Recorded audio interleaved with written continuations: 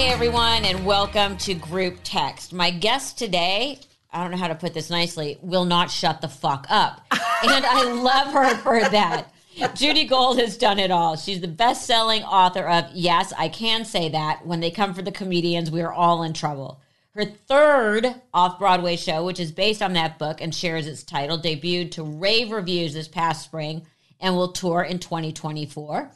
Kill Me Now is not only my personal mantra these days, but also the name of Judy's wonderful, immensely popular, and long-running podcast. She's done comedy specials for HBO, Comedy Central, and Logo, as well as been in the films and on TV shows like Search Party, Sitting on a Hill, and Better Things, just to name a few. As a writer, Judy has won 2 Emmy Awards. Well, it's more than anyone in my family's won, for her work on The Rosie O'Donnell Show. It's a daytime. My mom has a daytime Emmy. I know. I did her show. There you go. Mm-hmm. And you've got 3 comedy albums under your belt. Most recently being the Pee in Your Pants funny Kill Me Now. Yeah. I'm going to stop here because we got a lot to talk about. Who cares? I don't even give a shit. Yeah. Yeah, and pretty soon Judy's going to tell me to shut the fuck up. So please welcome to Group Text, the tall, lesbian, Jewish, dear friend of my mother's, Judy Gold. I can't. That was the best intro I think I've ever had in my entire life. Isn't it amazing when someone does an intro and they list everything? You're like, wow, I'm not the complete and total failure I know. I'm like, wow. I did what? Yeah. And I'm like, well, I'm old, but I also think that when people bring me on stage, they're like, what do you want me to say? I'm like, I don't know. Just introduce me. Yeah. You know? Or when you do a TV show and they say, what do you want the Chiron to say? Yeah. I want to say, like, it should read the truth, like, stressed. You know what I mean? I love that. Anxious. In a clinical depression. Exactly. Medication being refilled. Let's hope there's enough left in the bottle to get her to the point that the refill shows up. Withdrawal. Hungover. Yeah, exactly. Tired. Tired's a good one. But you're you're a parent also, so we'll get to tired. And you're a boy mom, so like me. 2 boys. Let me tell you something.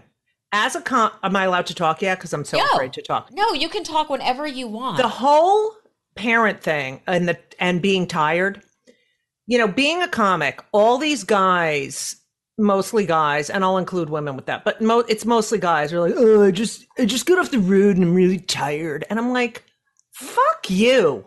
You know, get up and get your kid ready to go to fucking school at 6:30 in the morning, make them lunch, pick them up, deal with them, and then go out and do your, I mean, it's that whole definition of tired completely changes when you become a parent.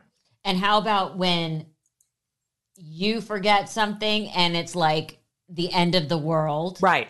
And you're running back and forth to school, or they've forgotten something that they need, and we'll get to being a sports mom in a minute, and coaches said let them pack their own bags, and you're like, yeah, they need to grow up. Yeah. No, you still bring them their cleats. Right. And then it was so annoying when it would be like, hi, mommy. So my book report, I left it. And you're like, I have a fucking meeting. And they pull on your heart and you're like, oh, I don't want to, I'm going to get it really bad. I'm like, all right, fine, fuck. And it's like, I mean, the good thing about it is that it's not all about you, but it's also like, you're fucking annoying. Yeah, so, but your younger son, Ben, he's 6'8". And how old is he? He's 20. He's 21. He'll be 22 in August. Okay, so he's the same age as Cooper. So I know Trinity. That was one of the schools I looked at. That was one of the schools Cooper looked at. But you're a sports mom like me. Cooper plays lacrosse. And lacrosse is very hot now. Yeah. But here's the question. Did you embarrass your child, or were you accused of being embarrassing in the stands? Oh my G-D. First of all, I'm a lessee. So here's this kid who's playing AAU basketball, and then he goes to a boarding school that is a feeder for basketball for college. And every other kid, you know, the fathers are like they're living vicariously through every call. It's like, what are you talking? Like, and here's Ben with these lesbians in the stands. Like, first of all, my ex knows nothing about basketball. So she's like, energy, let's go. Energy, come on. And then her wife played college basketball. So she just is like, come on, Bucks out. And it's just so annoying. And then Elisa knows a lot, but she knows how to behave. But I am that mama bear, like, because they're so mean in the stands. They talk shit, and I am like, shut up. I've been kicked out for telling the kids to shut up, but they're so awful. And Ben's like, Mommy, stop it. He's done this a lot, from the court. Yeah. But I cannot believe I have learned so much watching my kid play sports about the culture of sports. It's ridiculous. It's crazy. It's crazy because I know, like, first of all, my mom at lacrosse games, when anyone scored, she would clap, and I'd be like, no. That was bad for us.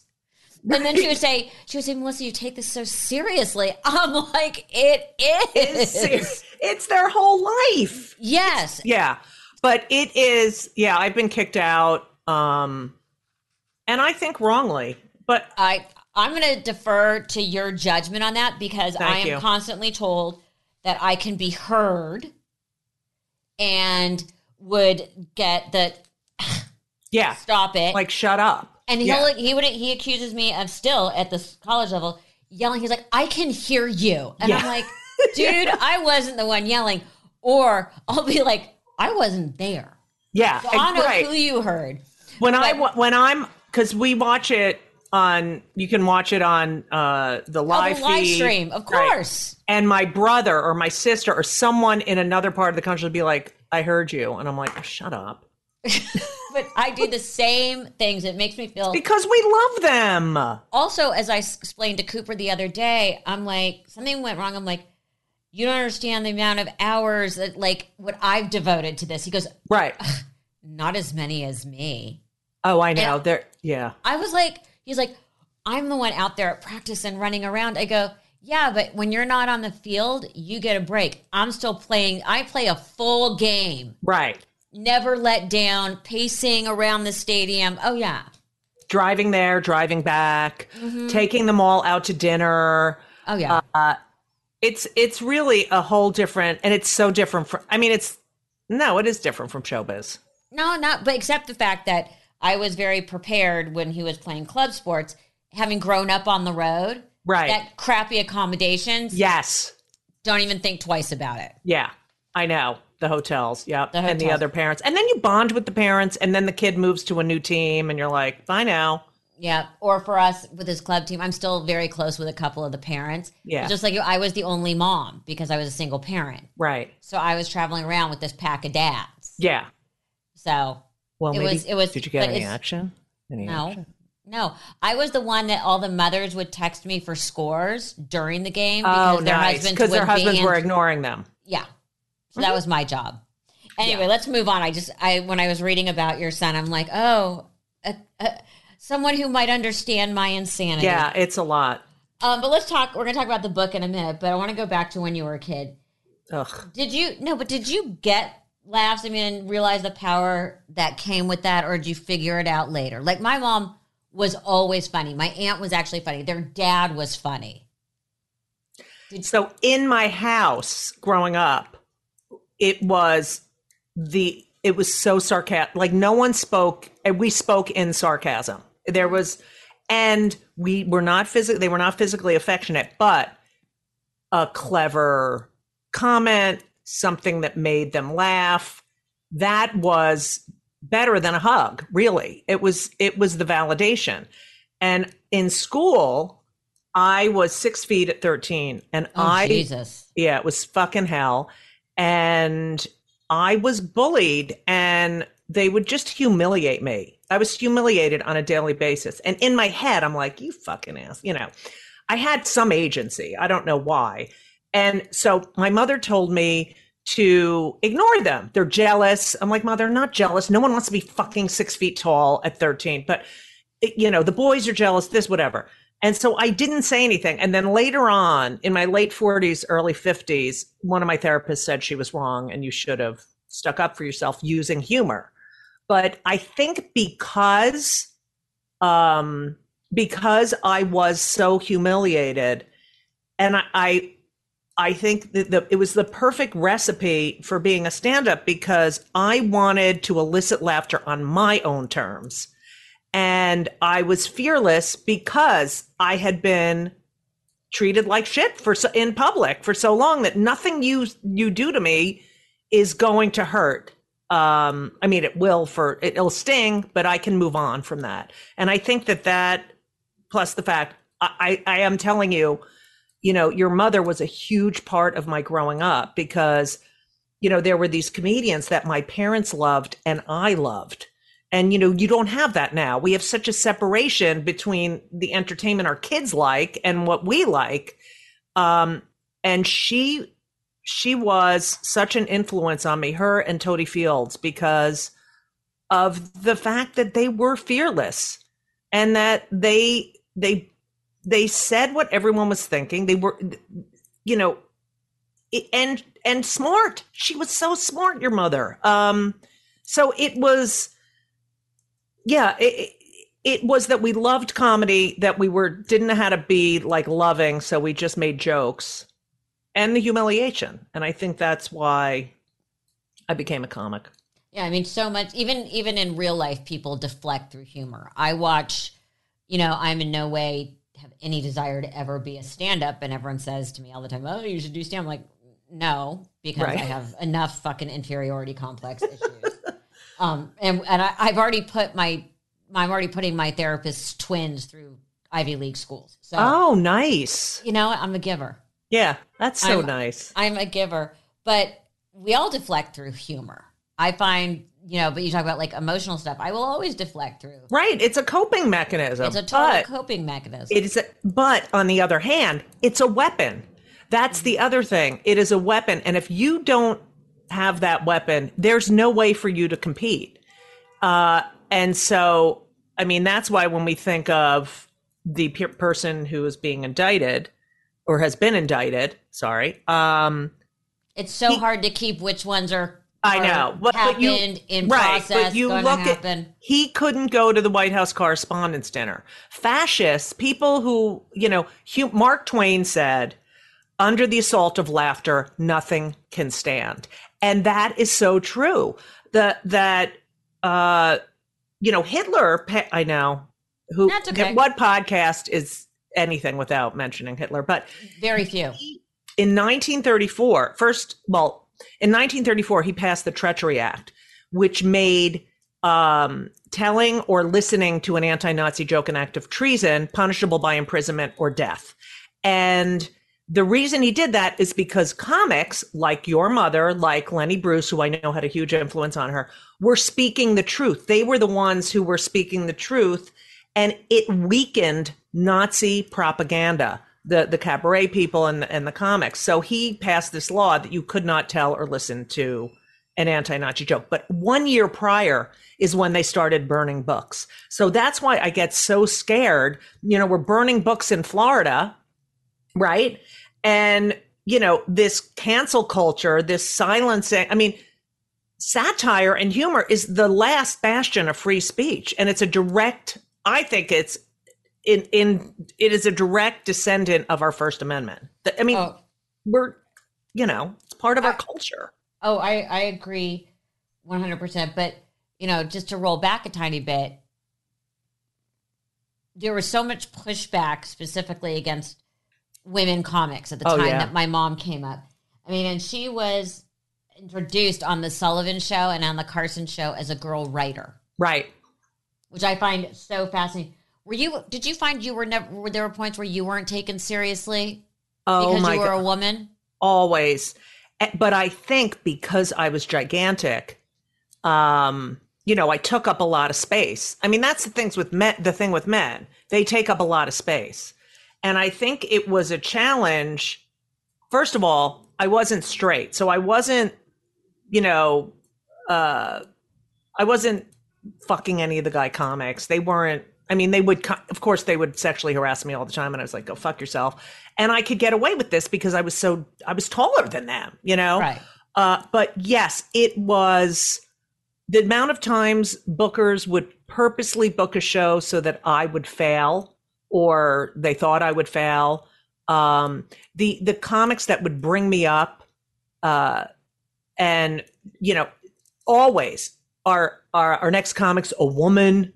I'm Right. like, and then I would give it right back. That was our MC. He's got a balls and a penis, and he hasn't done his laundry in 5 months because he's a male. So I gave it back to them, but definitely for sure, I would call clubs. I remember in the 80s, and I'd say, "Hi, I just did Caroline's Comedy Hour, an evening at the Improv, and VH1 stand, some whatever shows were on then."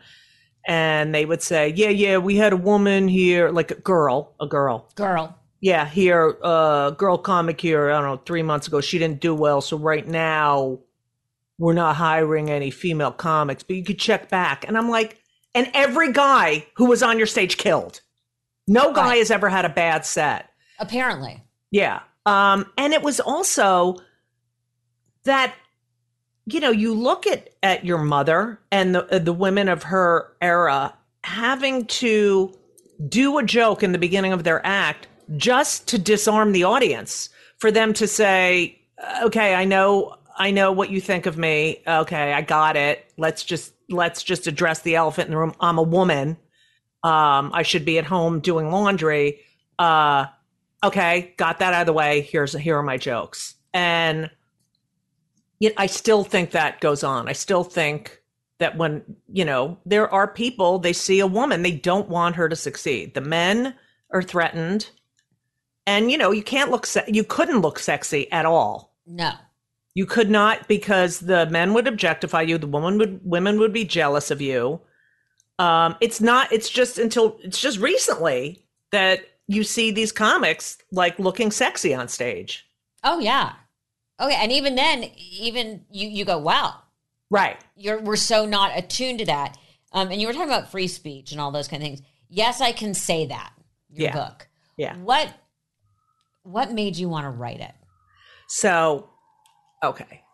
First of all, I've been really worried about the situation because I see the change in stand-up, and I see really edgy comics saying to me, do you think I'm going to get in trouble for that? Like, no one ever thought that before social media. Like, you'd go in the club. It was a safe place for you to try out your stuff. I mean, it's the only art form where the audience is the vital part of the creative process. So we need you. And then you turn on us, So I did this piece for Vice TV about these college bookers. Like, think of Cooper and I'll think of Ben and my son Henry booking shows. Yeah.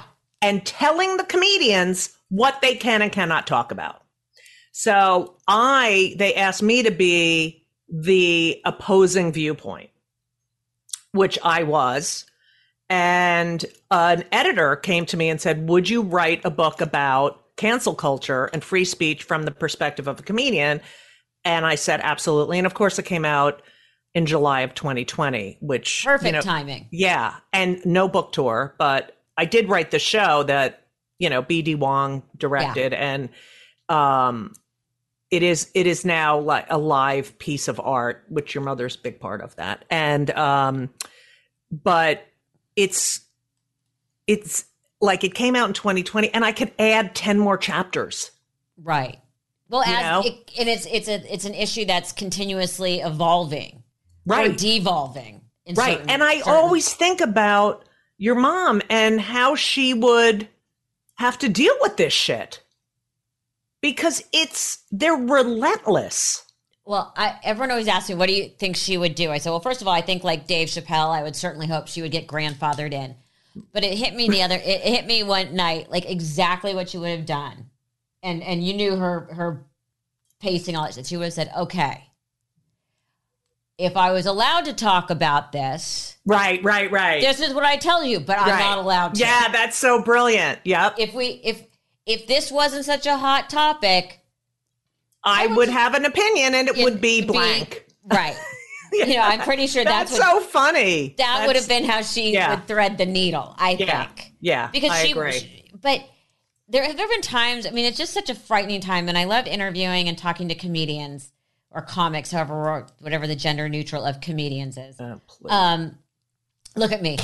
Whatever the gender neutral is. The gender neutral, yeah. It's like, what the? I hate the word comedian, though. I hate it. I think it's demeaning. But if you just say comedian. Yeah, that's fine. How many people say comedian? Some guys and journalists will say comedian. And there was this club called Comedy U Grand and it was open in the 80s. And on Thursday nights, they had it was just female comics only on Thursday nights. We would get $5. I'll never forget this. And this is where I met like Joy Behar and Susie Essman and all these people. And it was the only night of the week that we could work together, because if there was a woman on the show, there was one, and that was it. We never worked together. And the way they would advertise in, the Village Voice or the Daily News or the New York Post was Thursday nights, all female comedians, like they were doubling down. Wow. And it was like we were this sideshow act. And to this day, 3 women on a show is a special event, and 3 white guys is a comedy show, Well, it was not so much anymore because you got to deal with all sorts of stuff. But you write about comics who are from, and I hate, again, this term, marginalized communities. Right. People of color, LGBTQ. We've already talked about women. Yeah. What makes those particular perspectives so unique and funny? And I know it's about what you've experienced. Right. But I'm always wondering how they don't fall into the trap of cancel culture, because a lot, like even comedians who make fun of themselves and comics who make fun of their own family get in trouble. Right. I think that the people first of all, I believe in intent. So if you take the intent, like what is the comic trying to say? Which I talk about that if you commit murder and you're on trial for homicide, your sentence is determined by your intent. And yet comedians don't get the same consideration. But I think marginalized people, someone who's not othered, people who are othered have such a different perspective and they navigate life such a completely different way that these people who are offended, how can you argue with someone's point of view? This is my living experience. Right. So I think that, and I think that's where the Chappelle thing comes in. It's like, Dave, you're comparing the tragedies and the horrors of 2 completely different groups of people, and as if one's worse than the other and one doesn't get enough. And I think that's a weird way. I mean, I think Dave is hilarious, but I also, some of the things, of course, but that's with any controversial comedian. I was like, it's not that funny. That's not true. But I wonder why he focuses so much on this marginalized group. Like he has this little obsession with them. You know what I mean? So I do think marginalized people are the funniest people because we're treated differently in the world. I mean, there's not a lot of funny white, cis, Anglo-Saxon Protestant men out there. I'm thinking about late night TV. Other than there. Yeah, that's right. You're right. And they have writers. Yes. But it's so interesting because I believe so much in intent. Yeah. And right. It's so much of it is intent. You write, we're all products of our history, and stereotypes, earned or not, are part of our legacy. We can laugh at them for the spark of truth they contain, and we can and should challenge them when they've been unfairly assigned or used to denigrate. How easy is this, though, when cancel culture is so rampant? I know. And comedians still trying to be funny. Right. And I think it's about specificity. If I'm talking about, and I got so much pushback, I would talk about my mother and I would like literally verbatim say whatever the hell she said in her voice. And then these Jews on the Upper West Side who, you know, never leave Little Israel. Oh, she's promoting a stereotype. No, I'm not. I'm talking about my mother, and I do it in Alabama. So shut up. I think that whole issue is about the listener. Don't you think so? I mean, because you're allowing yourself to take something, you're offended. Okay, so you're offended. What do you do with that? You're like, I didn't like that joke. And you can move on with your life. Or you could try to destroy that person's life. Which is unnecessary, because I was just checking my notes. I wanted to come back because you do a very funny Anne Frank joke. Yes. Okay, but my mother, I don't know if you know this story, got in trouble. Yeah. From the Anti-Defamation League. Yeah. Like, for making a joke, the Heidi Klum joke. Yeah, brilliant. I use that as an example. Yes. It's the truth. She hasn't seen a German look that hot since they were standing. Right. Since they were standing in front of it's a brilliant joke. Right. And it's like, Jews came after her. And she's like, excuse me? Well, first of all, my family, she's like, my husband had no family because of the Holocaust.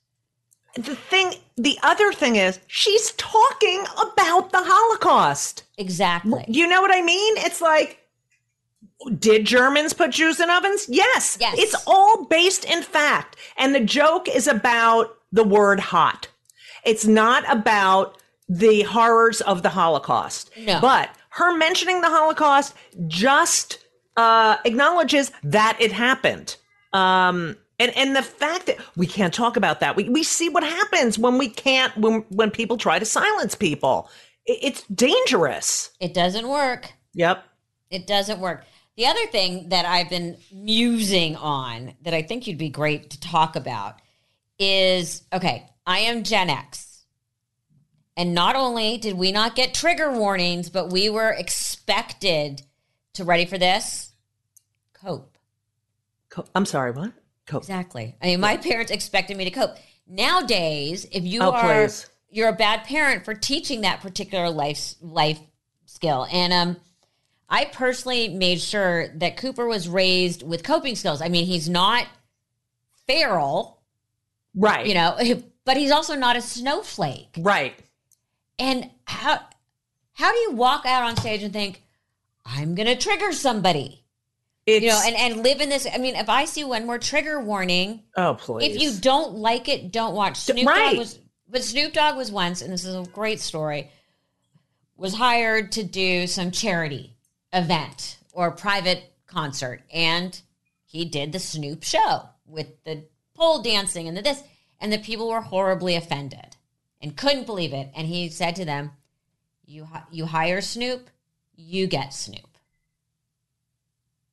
100%.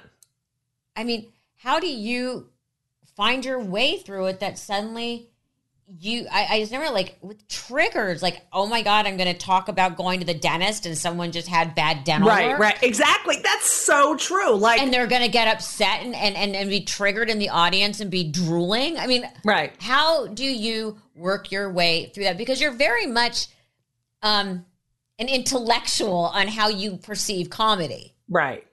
I know, which is so boring, but not to me. I find it fascinating. You. I love the art of stand-up. And so what I do is if someone's triggered, I call them out. I'm like, what? It is not about you. And I also say in my act, no comedian was thinking about your childhood trauma when they wrote their material. That's it.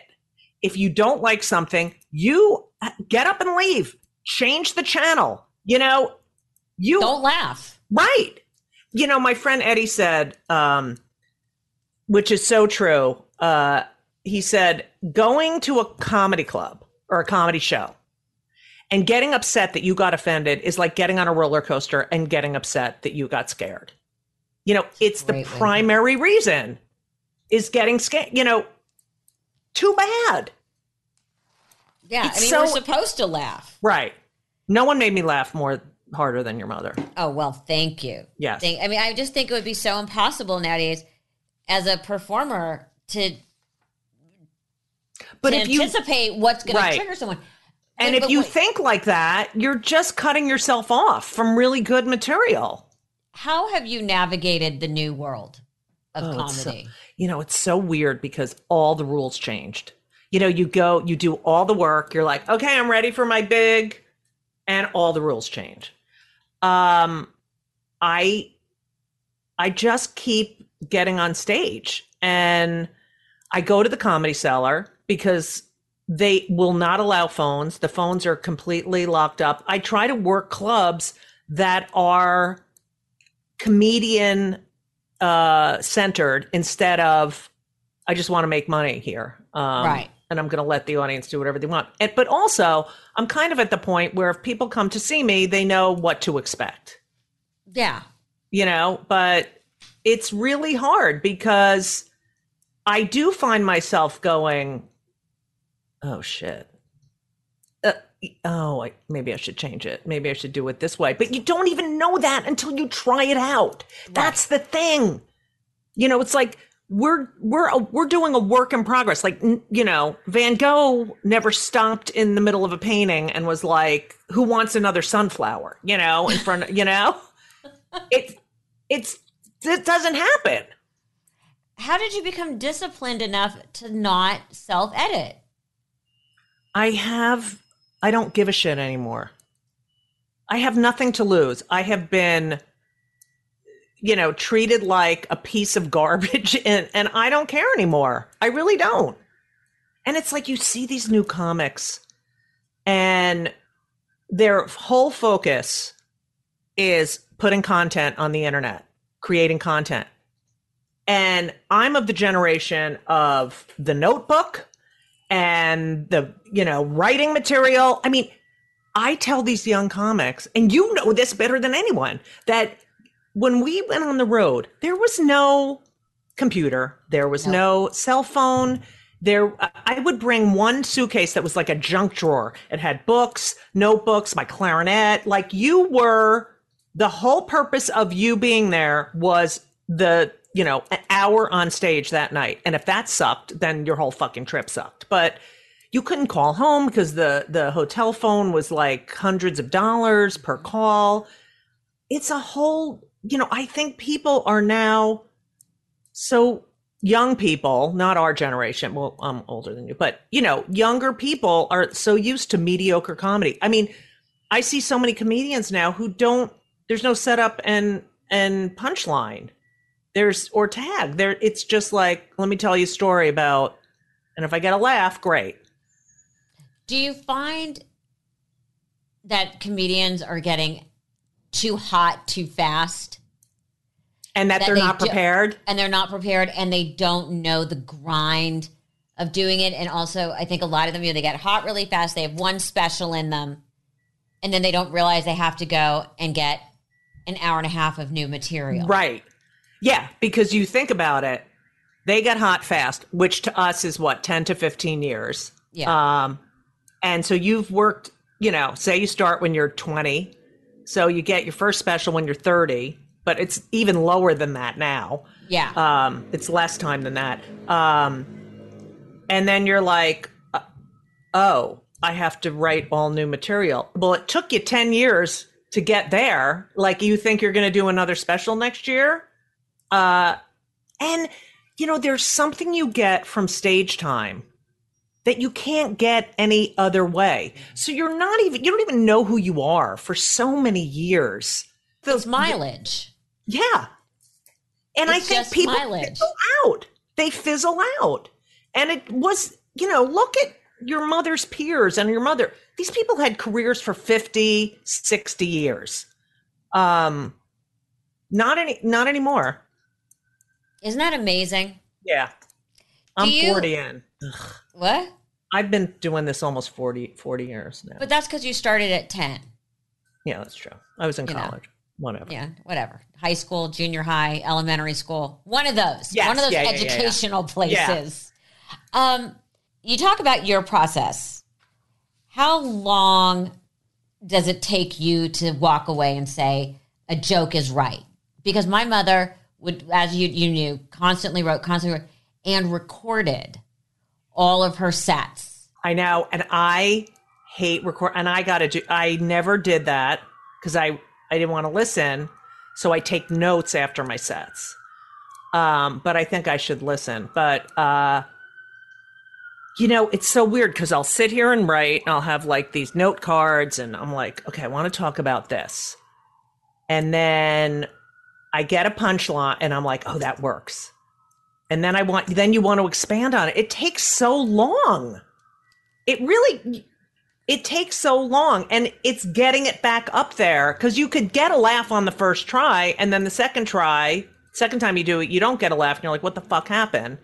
I started working on this new bit before I went to Israel about, that we have these Jesus commercials now on television. And it started out as, you have one like funny thing to say about it. And then it builds and a lot of and I know your mother did this too, like you say it and then you keep going. You just keep going. And that's sort of, for me, how things develop in front of an audience. But I'm always writing shit down, like joke about black and blah, blah, blah. And, And then you're terrified anyone these days is going to find your notes. Because, it used to be that the conservatives used to being the one policing speech. And you have someone who is so far left, like a Lenny Bruce, who is, like you said, speaking truth to power. Right. But the paradigm is flipped. Yeah. Now it's the uber liberals who say, you can't say that. Right. And they are, the word, that is complete antithesis of the word liberal. Yes. Number one. They are the complete antithesis. And you cannot argue with someone's life experience. Who the fuck are you? Words have different meanings for us than they do for someone who's 20 years old. Right. And we have lived through a hell of a lot more shit. So we're allowed to talk about, the AIDS crisis. We can talk about AIDS. I can say you guys, okay? Mm-hmm. I watched my friends die of AIDS, and you guys, I was just in Israel. And I went on an say it properly, or so all the Jews don't come after you. Israel. I went to Israel and on an LGBTQ mission with A Wider Bridge, and we were. That's quite the group. Yeah, A Wider Bridge. They. No, I mean LGBTQ Jews in Israel. Yes. There was a lot. I'm sure there was a lot of shopping, discussion, waffling.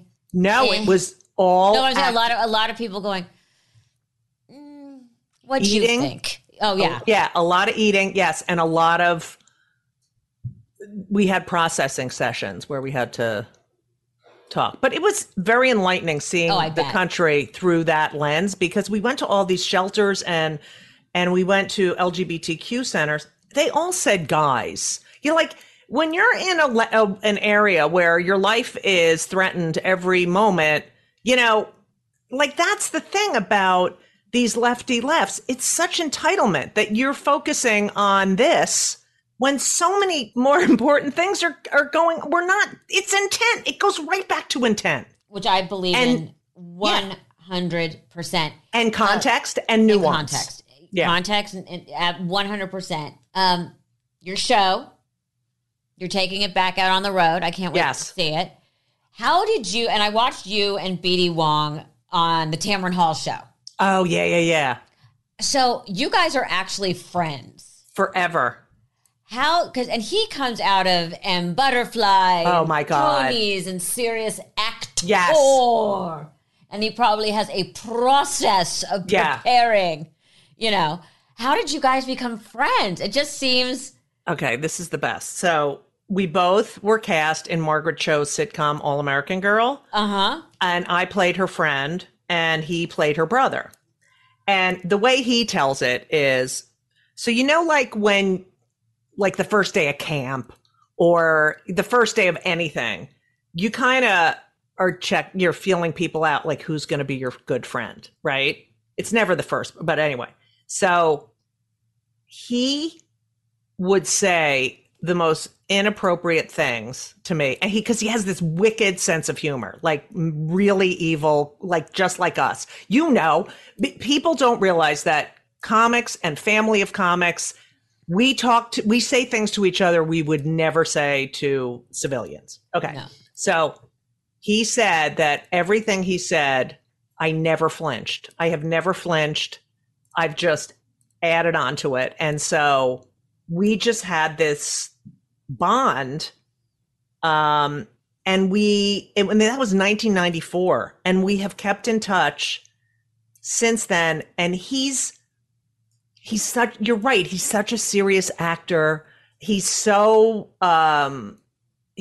beloved and respected, but there's this other totally immature, he's one of us. He's one of us.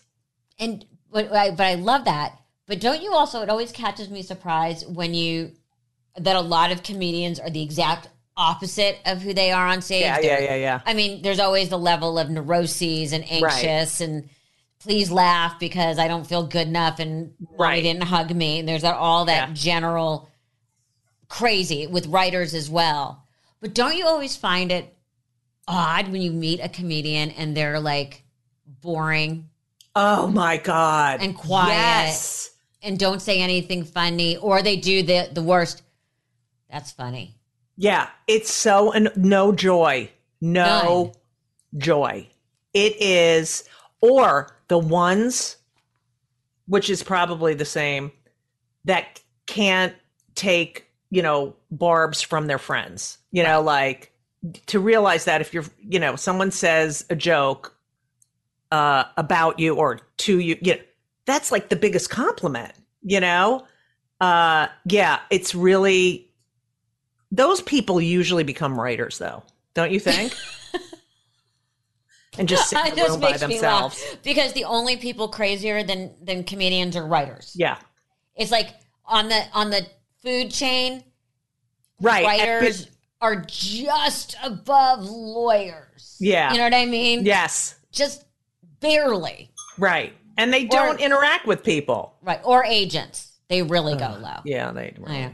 So I hate to ask this because I know you're going to have 17 answers for me.